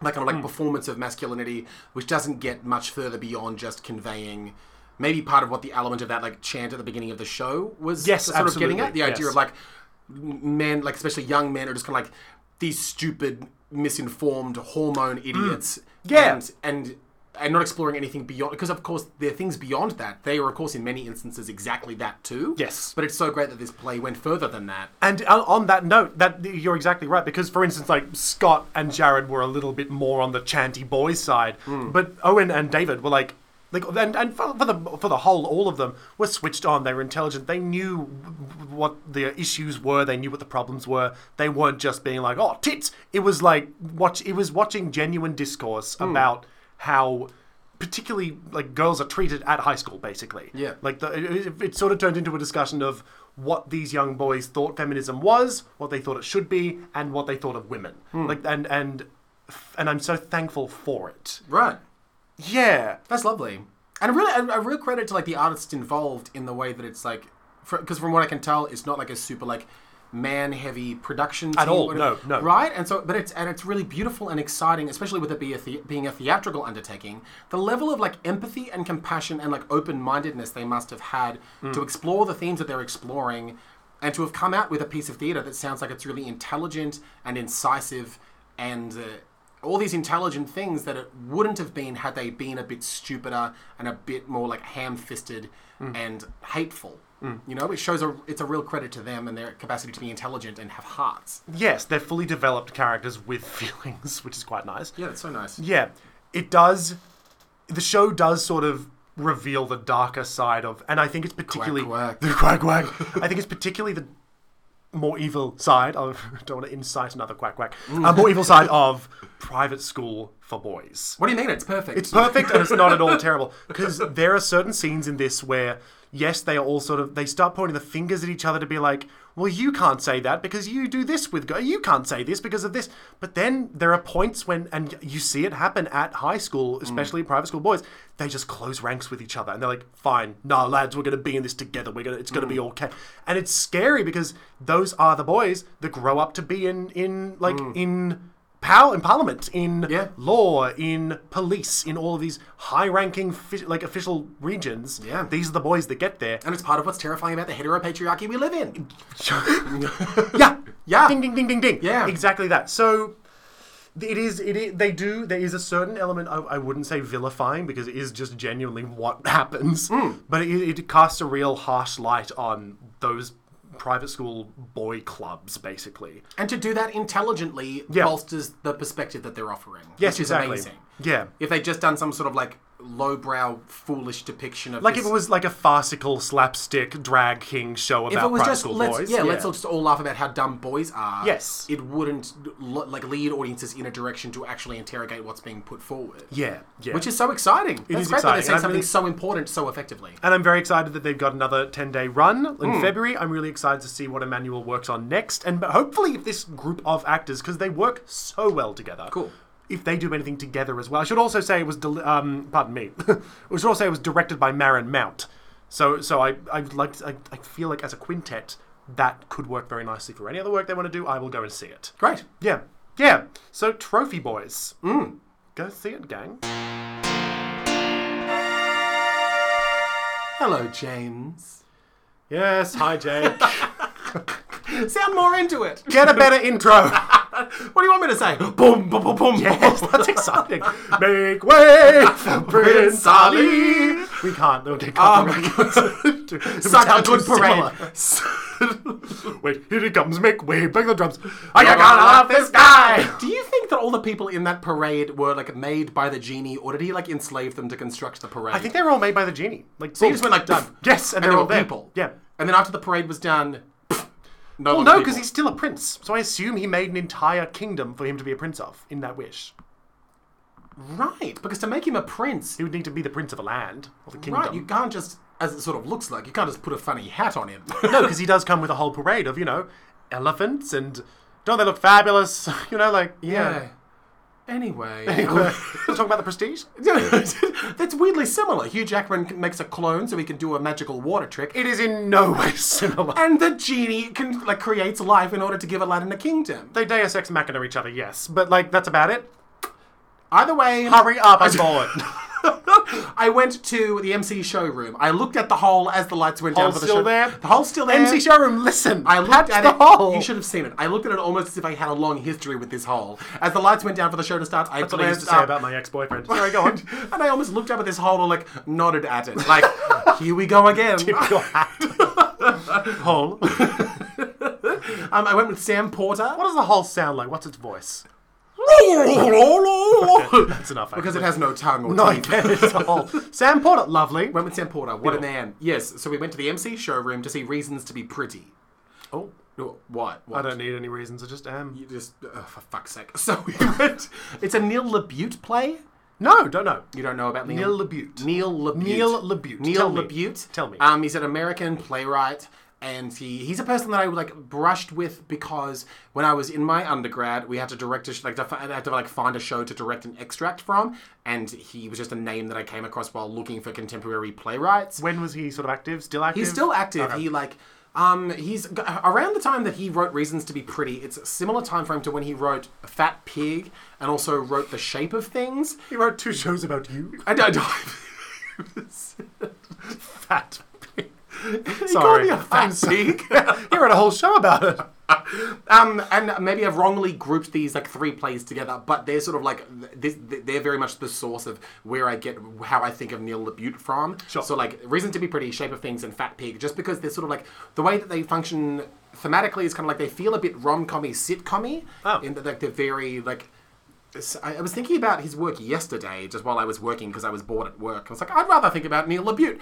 And it was it almost seems like the sort of play that you could take someone to that only ever really watches TV. And they're like, do we have to go to the theater? And you could be like, oh, You mean no. Friends the musical? In a little bit, I do mean that. And you could be like, oh no, they like New Girl, so I can take him to Neil LaBute. Okay, so a glowing review. It's fine, and part of that is why his work can be done really effectively, as this show was, this production was, for that sort of reason. He also I think probably my favorite Neil LaBute play, which wasn't very critically well received and has a lot of shortcomings, honestly. But I think he wrote, I think it's called 100 Ways to Say I Love You or something, and it was a one-woman show that he wrote for Judith Light, and it was about a school teacher who falls in love with one of her child students, and it's a one-woman show. Oh, that rings some exploring- bells, actually. Sure. Maybe you've spoken to me about that show before. Maybe. Yeah, I've only ever read that play. I would love to see it done, but yeah, that's a play of his that I quite like. And he's also written, his collection of short plays called Rex is quite good. Okay. Anyway, that exists. Anyway, so I went with Sam Porter. We sat in the front row because they were very, very brave. And we sat down, and oh my God. The set, James. There was no preset. Oh, I was about to ring the bell. I was about to ring the bell. Never mind. But Ring the bell away. What's our current sort of fantasy set description? A living room. Was it? No. Was it a living room? James, it was almost the best of both worlds. It was on the left, it was a living roomy, dining roomy area. Naturalistically constructed. Heaven. And then there's sort of an entryway in the middle, and on the right-hand side, it's a break room at a Costco. Wait, so it's got the corridor down the middle? Kind of the vague sense of a corridor. Like a gentleman's guide to love and murder? Oh my God, I wish. Oh my God, their performance at the Tonys. Oh my God, the people I've so shown that good. to who lose interest 20 seconds in. So stupid they lose interest. It's an amazing performance. It's insane. I have this vivid memory of okay, Natalie, cousin sister, you need to sit and watch this Tony performance. Look at the way he leans down this door. Look at the way he leans. Oh my god, it's pure farce. It's so good. It's the magic of what farce is delivered in a Tony's performance. Yep. And I watched her eyes glaze over 20 seconds in, and it was like, Natalie, Killer, I say. oh my god, Don't fuck, it was kill good. Natalie. No, I won't. She's got children, and I like her. Okay, those are two good reasons not to. So the way it sort of functions energetically in terms of a set, the space on the left is always the dining room, living room of two of the characters. Mm-hmm. The space on the right is always the break room for the Costco that a lot of the staff, like all of the 3 of the 4 characters work at. Oh, this does sound sitcom-y, yes. And then the space in the middle is kind of like no man's land, where it Whatever can be, they need it to whatever be. they need it to be. Sure, okay. Yeah, which is great. Yeah, it's a great and setup. it means there's not huge set changes that have to happen. So versatile. Oh. Same. No, sorry. Go on. Sorry, my I gayness. take it back. You take it I back. take it back. As if you'll get I complaints. don't engage Sexually. at with all. sex. No. Yeah. So, full disclosure, Toby Miller is in the show. Right. He's a pal of mine. He's great. Went along, then the show starts. And then, like, the opening scene is kind of this, like, loud, fast, high-energy fight between Toby and his girlfriend, and they're fighting about this. And so, the sort of like the setup of the entire, like, what instigates kind of a lot of the action in the piece is that Toby and his girlfriend, who's played by Paris Valentino, are having this very energetic fight where a goldfish's welfare gets threatened, and they're fighting because she's like, you said like a terrible thing about me and I need you to tell me what it is. And he's like, what are you talking about? What did I even say? And she's like, we were at this house the other day and I heard that you said this thing about me and you need to tell me what it is. And he's like, what are you talking about? I didn't say anything. And then gradually the conversation gets to a point where he confesses to having said to a friend of theirs that his girlfriend that is in this fight, he has said to another friend of theirs that even though she isn't that beautiful, he still really likes her. Oh. And so this, of course, has hit her quite hard. And she just wanted to hear him say that. And then their relationship throughout the play degrades and grows a bit in not a positive sense, of course, but grows because of this conflict. Changes. It changes because of this one thing that he said. It's a pretty devastating thing to say. Do you think so? I mean, look, I'm a very aesthetically fixated person. Ah. Faint surprise. Just not how I would have worded Audience it. is silent. So I think if I heard someone say that I was ugly but they still love me, if I knew Flynn had said that, I think I would feel very sad. Really? Oh god, yeah, I'd be destroyed. Yeah. Why would you? If you were in a relationship with someone and they said, he's not that attractive, but I still like him. I'm imagining it now. I think me being as self-loathing as I am, I would not be surprised by this. I'd be upset, but the mentally unhealthy part of me would be like, fair enough. Wow. Okay. Wow. You took a sad thing, made it sadder. I did manage that. I think. Yeah. No, it would feed into an issue that I have to deal with. I'd probably... which one? Good question. Yeah, no, it wouldn't be the reason that I would leave the relationship. It wouldn't make things healthier, but I imagine if that's the thing that my partner is saying to someone, it wasn't a great relationship to start off with. I don't want you to get too stuck in this. Let's keep moving.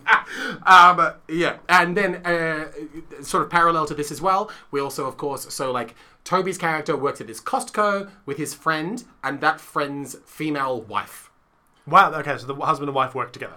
Yes. So everyone Hell. except the ugly girlfriend all work together at Costco. You cannot call her the ugly girl. In narratively speaking, Paris Valentino is beautiful. Sure. You know, this whole cast is beautiful. So Toby's character works with Jake Tolick at Costco. They have the same job as each other. And then Georgina Charteris, who is Toby's friend's wife. She's a security guard working at the Costco. And they all work together. Hey everybody, hi, this is Jake from the future. Jake, your stupidest friend. Just chiming in to let you know that inexplicably, I cannot read a program and have accidentally referred to Prashanti Middling as being Georgina Charteris, who is the director. Prashanti played this character, played the security guard, played Carly. I'm gonna now go sort of through, as this discussion continues, I'm gonna try to cleanly edit that chain to correct that mistake that I do continue making. So if things get clunky and strange, that's what's happening. I just want to make sure that I want to make sure that Prashanti gets appreciated properly in the way that we use language. You know what talking is, and I'm over-explaining it. But yeah, so please put up with what may not be the greatest editing you've ever heard, but I'm going to do my goddamn damnedest. Yeah, sorry for not being better at reading programs. Hope you're having a good day. And then what then comes about happening is like Jake is then... Were you laughing because I didn't say proceeds to happen? I was laughing because you nearly said proceeds. What then proceeds to happen is Jake kind of confides in Toby's character that he's got a crush on this other co-worker person and then starts having an affair with this other co-worker person. Okay. You know, it's kind of like about that type of trust. Yep. And yeah, so that's how that goes. But yeah, and so it does the sort of thing. First off, I'll just let you, just so you don't have this bated breath that I'm sure you somewhat have. I'm ready. With that, as we sort of established last time, if there is a naturalistic living room setting, what is there going to be? Props. Props, of course, but what specific prop and how is it handled? Oh, sure. Okay, we had a whole list of these, Jake. It We could be any did. one of them. Okay, a picture of water. Oh, it's a photo. It's It's a photo, isn't it? Yes, it's a photo. And it gets picked up and emotionally handled. Longingly looked at. Yes! Ding, ding, ding, ding, ding, ding. Phenomenal. Naturalism. Naturalism. More of it. More of it, please. And because it being like the show, of course, it's called like Reasons to Be Pretty, everyone kind of gets like, what's wrong? So sorry. Go ahead. What? I just think what if you had like a completely naturalistic living room, and then like above a fireplace is just like this giant executioner's axe, and everything else is completely normal. It's just a normal living room, Yeah. and they've just hung this giant executioner's axe above it, and they never use it. I think that's poor set I design. think that's great set design. Because and some of the lines would be like, God, I wish I could just chop your head off sometimes.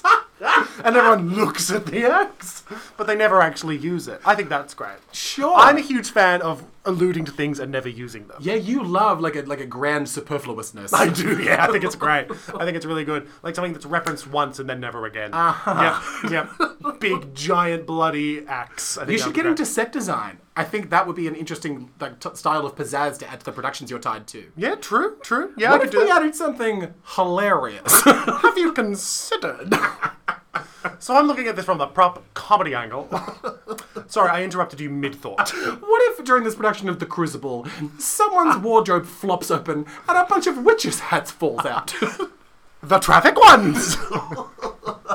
Then Abigail panickily shoves them back into the cabinet before anyone sees. And no one references it again. Yeah, I've got ideas.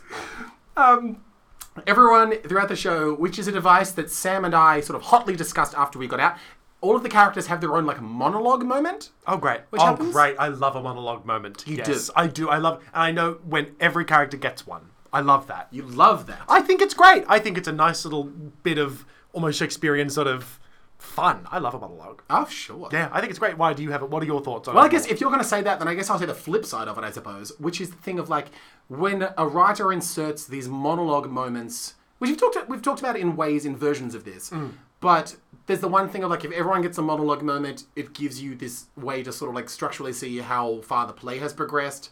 If the monologues are bad, it's like, oh, we still have 3 more to go. Yes. Which is not what happened in this one. But which part of what I was unpacking with Sam on the walk home, it was like sometimes a monologue, when it's inserted into a piece, it can feel like, depending on the content of the monologue, but oftentimes it leaves me feeling a bit like, did you not trust me to work this out without this monologue here? Like if this character hadn't turned to me and been like, isn't it weird how this thing that I'm wrestling with currently in the show is an issue for me in my reality? Here are my thoughts about this issue. It's like... No, I agree with you on that. And we've discussed this in depth. I think it's annoying when they sort of do the thing of, I'm feeling this way, but I'm actually feeling this. That's annoying. That's dumb. I love a monologue when it's like beautifully written and does something to further the plot without being like, here's what's happening. Right. Like something that It is adds just a something slab of that- gorgeous writing. Yes. think Yes. that's If it's just what I a like. slab of gorgeous writing, get rid of it. Absolutely. Yeah. Yeah. Wait, what? No, keep it in. A slab of If gorgeous it's writing. just gorgeous and I nothing think else. if it's a good engaging actor doing good engaging writing, I think that's a great combo. But that's the thing. If it's engaging writing and it like fuels the story and adds something to your experience of the art, that's Yeah. great. But if it's just like some like pretty poetry that after you've seen it, all you come out of it being like, that was well written and the actor was good. I think I would like that. I think that's fun. I think that's fun. Yeah, I'm there to see people act good. And if they can act good with a fun piece of writing, I think that's good. Sure. I think if it is that sort of monologue where it is to highlight what has already happened and been like, in case you missed it, that's annoying. Sure. But I think if it's just nicely written text said by a good performer, I'm happy to see it, Okay, interesting. personally. Sure. And again, this doesn't apply to this show. These Sure, monologues we all just have like talked a function. To an extent, for sure, yeah. They give... So Neil Butte has tasked Georgina Charteris with delivering... And I'm interested to hear what you think about this. Hey, remember me? Yeah, it's me again. So right now, I am talking about Prashanti Middling. I said that it's Georgina Charteris. Again, that's the director. Again, the actor is Prashanti Middling. And I talk about this monologue that she does again later. So you'll hear from me again. Don't you worry. Good God. If anyone's doing like an animated feature, I'm available to help you piece together the audio because my word, I'm good at it. Tasked her with her character, delivers this monologue to us that's about... She's the security guard? She's the security... So she's the wife that's getting cheated on. Yep. And she delivers this monologue about the burden of being beautiful. Because she's beautiful, and she talks about how no one really treats that as a serious issue, and it's something that has been a burden that has weighed on her throughout her life. Sure. And she's tasked with it obviously being something that people struggle to sympathize with because it's almost, in some ways, in terms of social capital, it's almost like a rich person saying, I have too much money. Yes, very much so. But her delivery of it is wonderful. And I think, Do you think there's such a thing as the burden of being too beautiful? Well, I think absolutely, and I think also in the wake of having seen Gemma Caruana's Underwire recently, with that as well, it's like the thing of like it's absolutely, especially with women, it's the thing of like if you're a beautiful woman, especially it seems like it's the case with really all women, but it's especially like beautiful women, like those conspicuously beautiful ones. Yes. It does. It's certainly a thing where it's like day to day they're reminded constantly of their beauty, and it is the source of so much unwanted attention from men that it truly is this pervasive burden for them to live with every day. Yeah, I guess it's different from the money thing because you can just walk down the street and not be like, "Hey, I've got all this money." Totally. But if you are just it's conspicuously considered actually beautiful, by people that are not victims of this circumstance, it's considered by so many people, especially those that crave beauty, in the same way that people crave money. Yes. It's this belief that it will solve so many of your problems and the privileges that it comes with. It's almost like people craving fame. It's like they want it because they believe that it will give them so much that they don't have, and it's the reason that they aren't happier. One of the major themes about it was the idea of beauty? Yeah. Yeah, okay. That's interesting. Yeah. No, but it was super well delivered. She did it so wonderfully. I think it's great. It's nice that they've cast the security guard. They've written the security guard as the beautiful character. Sure. Because so often in all perceptions and iterations of security guards, they're just ugly losers. He's literally what they're written as. They're written as just ugly losers that are there in the background. Sure. Well, I guess on the flip side of that, like the way that her character works in this is like as her husband says to the audience, it's like he says of her in a private moment is like if she weren't so beautiful, she wouldn't have got this job in the first place. Like what would she do if someone broke into this Costco and was doing something insane? Oh, yeah, that's interesting. Like she's not going to be able to do anything. Is the thing that he says. Give her a gun. Give her a gun. Which leads to, like, Jake Tollick's performance of this man, which he does with this, like, surprisingly, like, layered and interesting version. After just talking about Trophy Boys, he plays this very, like, pig-headed, narrow-minded, superficial, like, hyperman, but in this way that is almost, like, musical theater-y, which was an ingredient that I would not have seen coming and was so grateful that it was there. Terrific. It took me about 10 minutes to work out that the reason I thought he was such an interesting, wonderful style of handsome was because he looked like a young Rove McManus. So let that paint some of your vision. What's Rove up to now? He's producing things. Oh, okay. His show failed in Los Angeles, and now I think he's just producing things. Good for him. Great for him. I've only heard negative stories about him in the media. In terms of him. Well, not in the media. I've heard that he's rude to people in on a civilian level. Oh, no. But that's all alleged. Rove, don't be rude. No, but maybe he's not. Maybe I just heard from liars. That's what I've heard. But it's irrelevant. We on Praise Dionysus are not taking a position on this.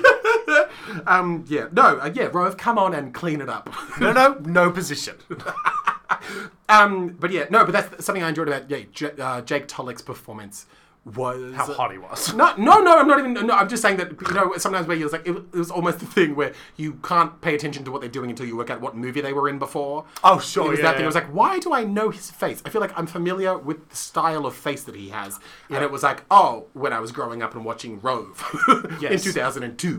when the what if section was on. What the What the? That's right. What Yes. the? I was Oh. thinking of Marvel. Marvel? Marvel What If? There's a TV series they released called What If. It's not the Rove McManus What The section. It's a different thing. Oh, sure. Did you enjoy What the when it was on Rove I Live? loved it. It was the peak of comedy. Did you? What the? Did you spend a lot of your time hoping you would encounter your own What the in the wild and send it in? I think I was too young and I didn't know how I would get a photo and send it in at that point in time. That is advanced technology for back then. For back then it was, yes. Did you have any What The moments? I had, I was always on the lookout. Sure. I just wanted to make people laugh. Flick the switch. Flick your switch. Do you remember that? Let's flick the switch. They'd like go to a building, and Rove was so popular that people would just all be watching, and they'd go to like a building in the city, and they'd film the windows, and they'd say, "Flick your switch," and all these windows in the apartment block would flick their lights I on do and off. remember that. Yeah, yeah, and they did it at the Prime Minister's house once, and they did it. Oh my god, yeah. I remember that. Oh my god, thank you for reminding me No, of it's that. it's a pleasant memory. Oh, yeah. They had American accents. Okay, Yeah. Where has your mind just gone? were they good? Yeah, I don't know if I can tell if they're good. Sebastiano knows. American accents have become one of those things where it's like, I can't tell if people ever really speak like this, or this is just on television. Yeah. Like, I don't know. What style of American accent were they speaking? I Was it couldn't New tell- York, or was it like... No, I- It wasn't New York. Is it New York? Or is it Boston? Or was it Cali? Like, what was it? Were they from North Dakota? Or do they have the Minnesota nice? I don't know. I think General American? That's not a thing. Isn't it? No. Is it? I don't think General American exists. I think they're like, it's just like Australia. Everyone speaks different. I don't know. Well, can you do an impression of what they were saying? They would sort of see things like this. That's This is- Minnesota. You're doing Minnesota. It's- You're stuck in Minnesota. I went to the theater with Sam Porter. That's Boston. Oh no, that's what's that SNL skit? Oh god, I knew her. The Californians.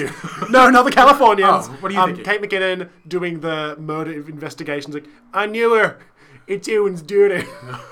It's Owen's daughter. Oh, she was doing Mayor of Easttown. I think so. Yes. I am not good at American accents. Okay, never mind. I- Well, it wasn't the Californians, No. which is a terrific SNL skit. So fantastic. Yes. So which breed of American accent? I don't know, What, I think- what do you feel when you see an American accent in a play? Yeah, well, no, that's the thing. So I definitely have that thing of like, it feels like, unless it's on a screen, it feels like it's not real. Yes, yes. It does feel like that. Because even when I meet someone in real life that has an American accent, it is so conspicuously on my brain at all times. I'm like, Yeah. you have an American accent. And it's poking me in the It's ear. poking me in the ears. Okay. Not because it's annoying. It's just like, it's so out of place in my Yes. brain that I'm not used to hearing it in real life. Yeah. Yeah, you're absolutely right. To hear it outside of the TV is like, it's like seeing someone use a magic spell in real life. It's like, that should just exist on a screen. That shouldn't be here. That's not real. Yeah. Yeah. That is weird. It's something. And it definitely meant, and this is just probably because my brain's broken, it meant that while I was watching the entire show, I was parallel imagining it with Australian accents Okay. and inventing what I imagined all of their performances to be with Australian accents. Isn't that interesting? Yeah, accents can really alter your perception of a show, can't they? What's an accent you've never heard on stage that you want to see? That I've never heard on stage. Yeah. I've I've never heard a Minnesotan like accent on stage. no. No, I don't think I have. I want to see that. What's a show that's is that like Fargo? Is that Minnesota? Fargo's Minnesotan, yes. Okay, you want to see that? I want to see that. Okay. I want to see Fargo on stage. Or what was that show? What was that movie? Drop Dead Gorgeous? Yes. I want to see Drop Dead Gorgeous, the stage adaptation musical. Why isn't that a thing? God, please. Come on. Even just a play version. Like a serious Fuck. play. Yes, and so much of it happens on a stage. That's a really good point. That's a really good point. Thank you. Listen up, big Hollywood. That would be one of those ones where you could do a really good version of like a dinner and a show thing. I think because I think Drop Dead Gorgeous is half such of it is like a beauty pageant to an audience. yes, and I Yeah. think it's also such a perfect movie that you do not need to try to recapture the magic of what the movie was. Work out what's magical about it, and then turn it into like a dinner and a show performance. What's the song when the original Miss Beauty or whatever it was comes out in the wheelchair and they Don't cry out loud. Don't cry out loud. And she's too anorexic to sing it or walk. Oh my god, that poor girl. The poor girl. Ah. There was so much really beautiful. I didn't expect to be as moved as I was by the end of Reasons to Be Pretty. Okay. I was gonna cry, but because I was next to Sam, I didn't want to because I'd feel like a loser, and so I held it inside. I didn't cry out loud, much like. Oh, there we go. There's the through line, guys. We found it. That was a very quick throwback. It was nice. I liked it. So I kept it in, but it was like, it was just like. Yeah, God. It was like, so it was Paris and Toby's characters, like the ones from the start, the one that he called ugly. So they go through sort of a whole journey where they start, like, she starts dating somebody else, and then they have this sort of like reunion thing sort of at the end of it. And it was so upsetting because I forgot that this was the ending of the play because I hadn't read it in so long. But oh my God, it was so nice. Okay. They acted it really well. The whole cast was so strong. Great. But the scene between the two of them, it was like standout moments from this like final conversation they had together was like, I think that my favorite part was when she was talking about how when they had been together at the start, while they were in it, she had considered them to be like a special pair of people. And then with it being, then it sort of like exploding as it did, then her no longer necessarily believing that, but then him reassuring her that they were special. Oh. Was so upsetting. Sometimes just a good show about love is all you need. Oh, even a bad one. Okay. Oh my God. I'll take anything at this Just take point. anything you can get. That's really lovely. Oh my God. I love that idea that, just because a relationship has ended, it doesn't mean that it wasn't special. Yeah. Yeah. And the need for that to be validated, like, or maybe not even the need, but like the gift of it being validated by the other person you were in it with. Yeah.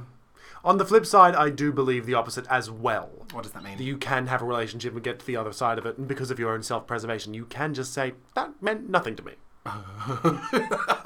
You can say that. You can retract your feelings from that relationship and say, that was nothing. You can retract it in private? To the person if you would like. But what version do you prefer? Privately to me, yes. I think you should be able to say, no, that relationship meant nothing to me and it was not important. Okay. Which I think is just as valid and important as being able to say, yes, that relationship was important even though it's over. Uh-huh. I think it's important to be able to do both if you need. Okay, sure. Not And at that the same doesn't feel time. like that's not emotionally dismissive in yourself. That is you validating something that you are now past. Is that what I you're think, yeah, if holding on to it would damage you more, I think you should be able to just let it go. Sure. Yeah. Okay. That's my fun wrap up for that one. Do you like that? Yeah, no, so nice. And then I think and then just something that the show made me think about was first up to the one thing was like the way that my first thought was like in sort of like the 3/4 mark, I started having these thoughts because of what was happening in the play of like, God, at this point, do people just get married because it adds like because people have like a thirst for drama, like love without marriage seems like such a sweet, fertile wonderland. And then we add marriage to it as if it's just a way of like adding stakes And locking it down. and locking it down. And it creates all of these, I don't know, I've for some time now I've had this idea of like when you're in love and there's nothing official about it and it's just like passion and beauty. It's just like you're in this like majestic mountainous terrain and it's just like we could go anywhere and do anything. And then you're like, let's commit and let's get married and let's add contracts. And then suddenly the beautiful grass melts away and these skyscrapers just protrude from the earth. And it's like, now we're in this grey city with all these expectations. Some people like living in the city. Sure, but and it's like it felt like 3/4 of the way through this play, I was like, do we just get married because love feels too easy? So let's clomp on all these rules, and it means that escaping is more dramatic. All of our friends have to validate how important we are to each other. I don't know. This play made me feel in moments like, oh, do we just have this like thirst for drama and rules and? I guess there's also the element of marriage makes it easier to have a family legally. You know, like makes Oh, it, yeah, there's like, all that There's all nonsense, that. yes. That's the reason I would want to get married. Yeah. But you know, I think there's definitely a lot of it as well culturally that we've just attached this whole sort of if you really love someone, you'll marry them. Like there is just, which is not a new thing to say, but that is just what we are taught and what we're made to believe. And I feel maybe after a few years, as we said earlier on this episode, once love sort of enters not a waning period, but like once it's not that initial sort of honeymoon phase, there is that sort of feeling, right, we need to ramp this back up again. We need to ring the bell and get something going. And so I think a lot of people do turn to marriage for that. Yeah. Yeah. Yeah, it's interesting, isn't it? It's something. And then that feeling passed, and then by the end of it, on top of being sort of like privately upset, it just sort of like the loudest sentence in my head as I was leaving the show was the idea, which is part of what me and Sam unpacked during our walk, was like the thought of like, if it weren't for love, it'd be really, really hard for us to destroy each other the way that we do. Wow. You know, it's the one thing that kind of equips us all with the weapons necessary to do some real damage to each other. I don't know, give me a gun. But that's sure. But it's I'm like, joking. No, but even, yeah.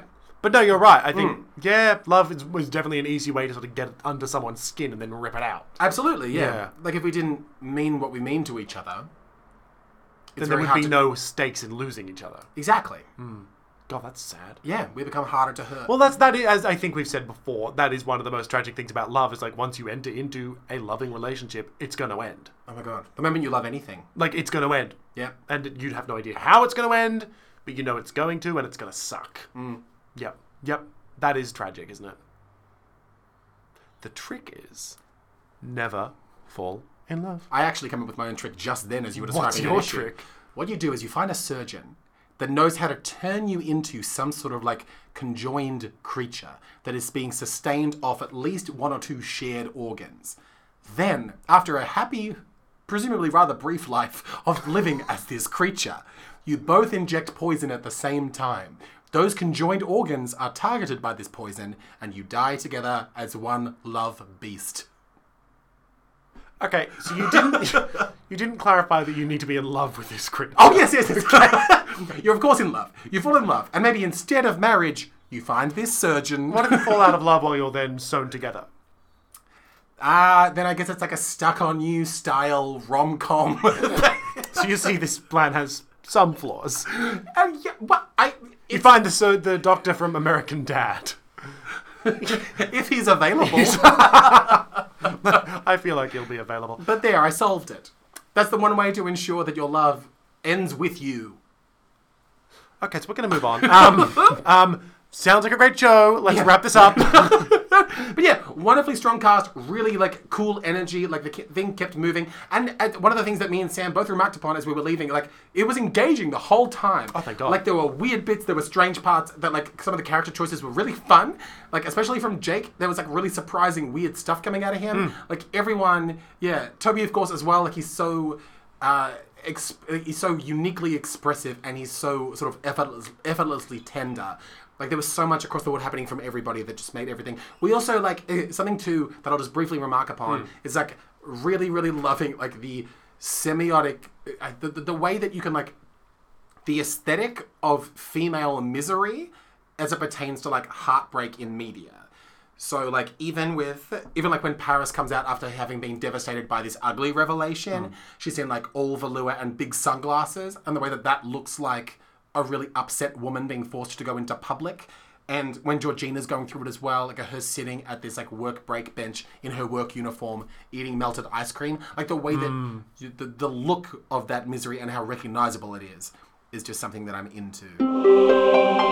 Yeah, you know what I'm gonna say. Yeah, I wish you could have been there to see Prashanti middling eating that ice cream under the direction of Georgina Charteris. Back to the episode.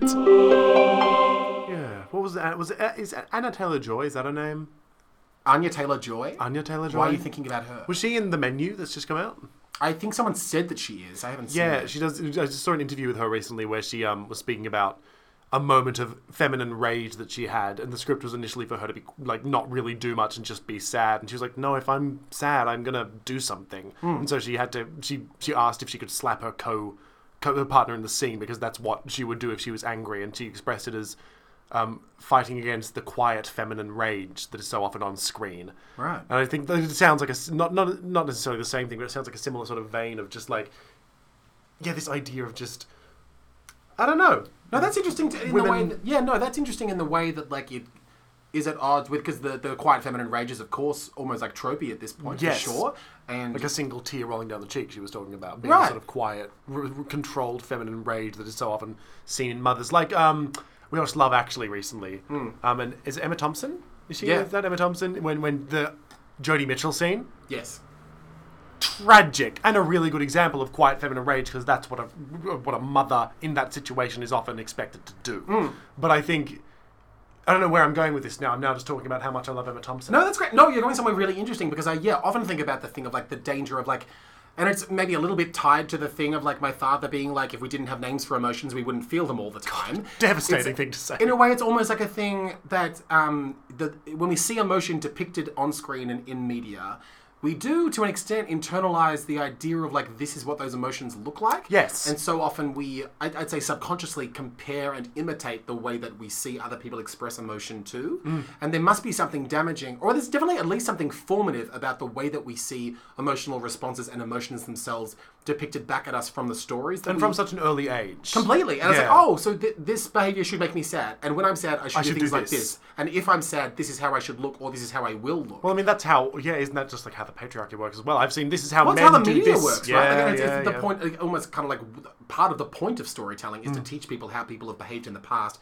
because of things that have happened to them in the past. And things will continue to happen, and these are ways that people have dealt with it in the past. And if you never see an example of the way that you may organically want to behave when something happens to you, you're likely to fall back on these tried and true methods that people have displayed for you. And if like women generally, like if they don't have a wide spectrum of like responses and like emotions to have ingested in the stories that they're told, they'll believe that there's only certain ways to do things. Yeah. And I'd say that's true of kind of like any minority, really like anybody, I suppose. Yeah, that sees himself reflected in TV. Yeah, if you've never seen someone like you do something like what you want to do, that's a special type of lonely, I suppose, and would make it much harder to do. I guess it's one of the special things about seeing theatre is because they're right there in front of you having that feeling. And I think that feels different than seeing it on a TV screen up close, because it's not up close, it's from a distance, it's personal and impersonal.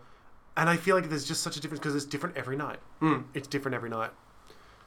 I love feelings. Yeah. No, it's nice, and it's a special type of validating because you're seeing it occupy that person's body. You know, like the way that Georgina gave that "I'm a victim of my own face" monologue is a performance that I'll be thinking about for a while, just in the way that it filled her up, and it was like she was, again, tasked with delivering this thing that not a lot of people have a lot of sympathy for, but her delivery of it is something that I'll be thinking about a lot.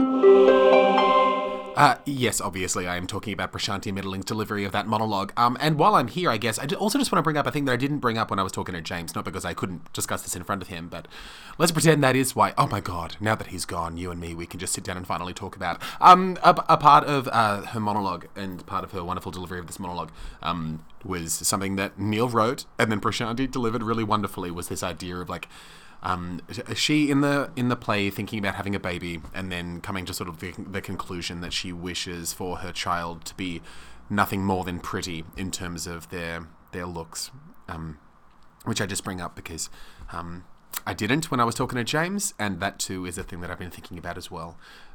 So I'm not going to pull a weird sort of, I don't know, audio Maleficent and hope that your potential looming children aren't too stunning or too hideous, because I don't want to intrude upon your maybe future fetus.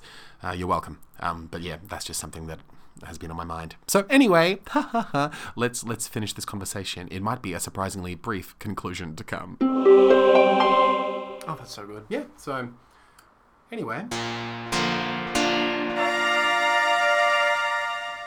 Don't stare at me silently. I was waiting for you to say something. You were saying something. We've laughed, we've cried, we've gone, woo! We've had a good time. I haven't cried today, but is that what you're referring to? Today? No, I just mean in the course of this podcast, we've spoken about a lot of different things. Yes. Oh, you say, okay. We laughed and cried. We laughed and cried. We had a good time. In Don't a worry about it. It's fine. It's fine. Okay, Thank you for sticking with us this long. I know it's been quite a long one. Yeah. This has been a hefty guy. Yeah, no, thanks for being here. Nice to have you. We're talking to you, sweet listener, just so you're aware of that. Not to each other, yes. Or a random child in the corner that doesn't speak. His name is Horace. No, I need to immediately puncture that there is no child in the corner. That will be on my mind. Well, he's not speaking, you'll never know. Anyway, yes, as usual, we may already disagree with everything we just said. Friends don't let friends become theatre critics. That is red hot information, yes. And yeah, have a great whatever thing you're doing. Nice, Jake. Really succinct. If you're doing any shows, let us know about them. Especially if you're planning shows for the new year, let us know about them. We'll come along and see them. We'll talk about them on this show right here. And I hope it's going well, whatever stage you're at in your creative process. So, oh, yes. That's good. Oh, that's strong. Let's close on that. That's good.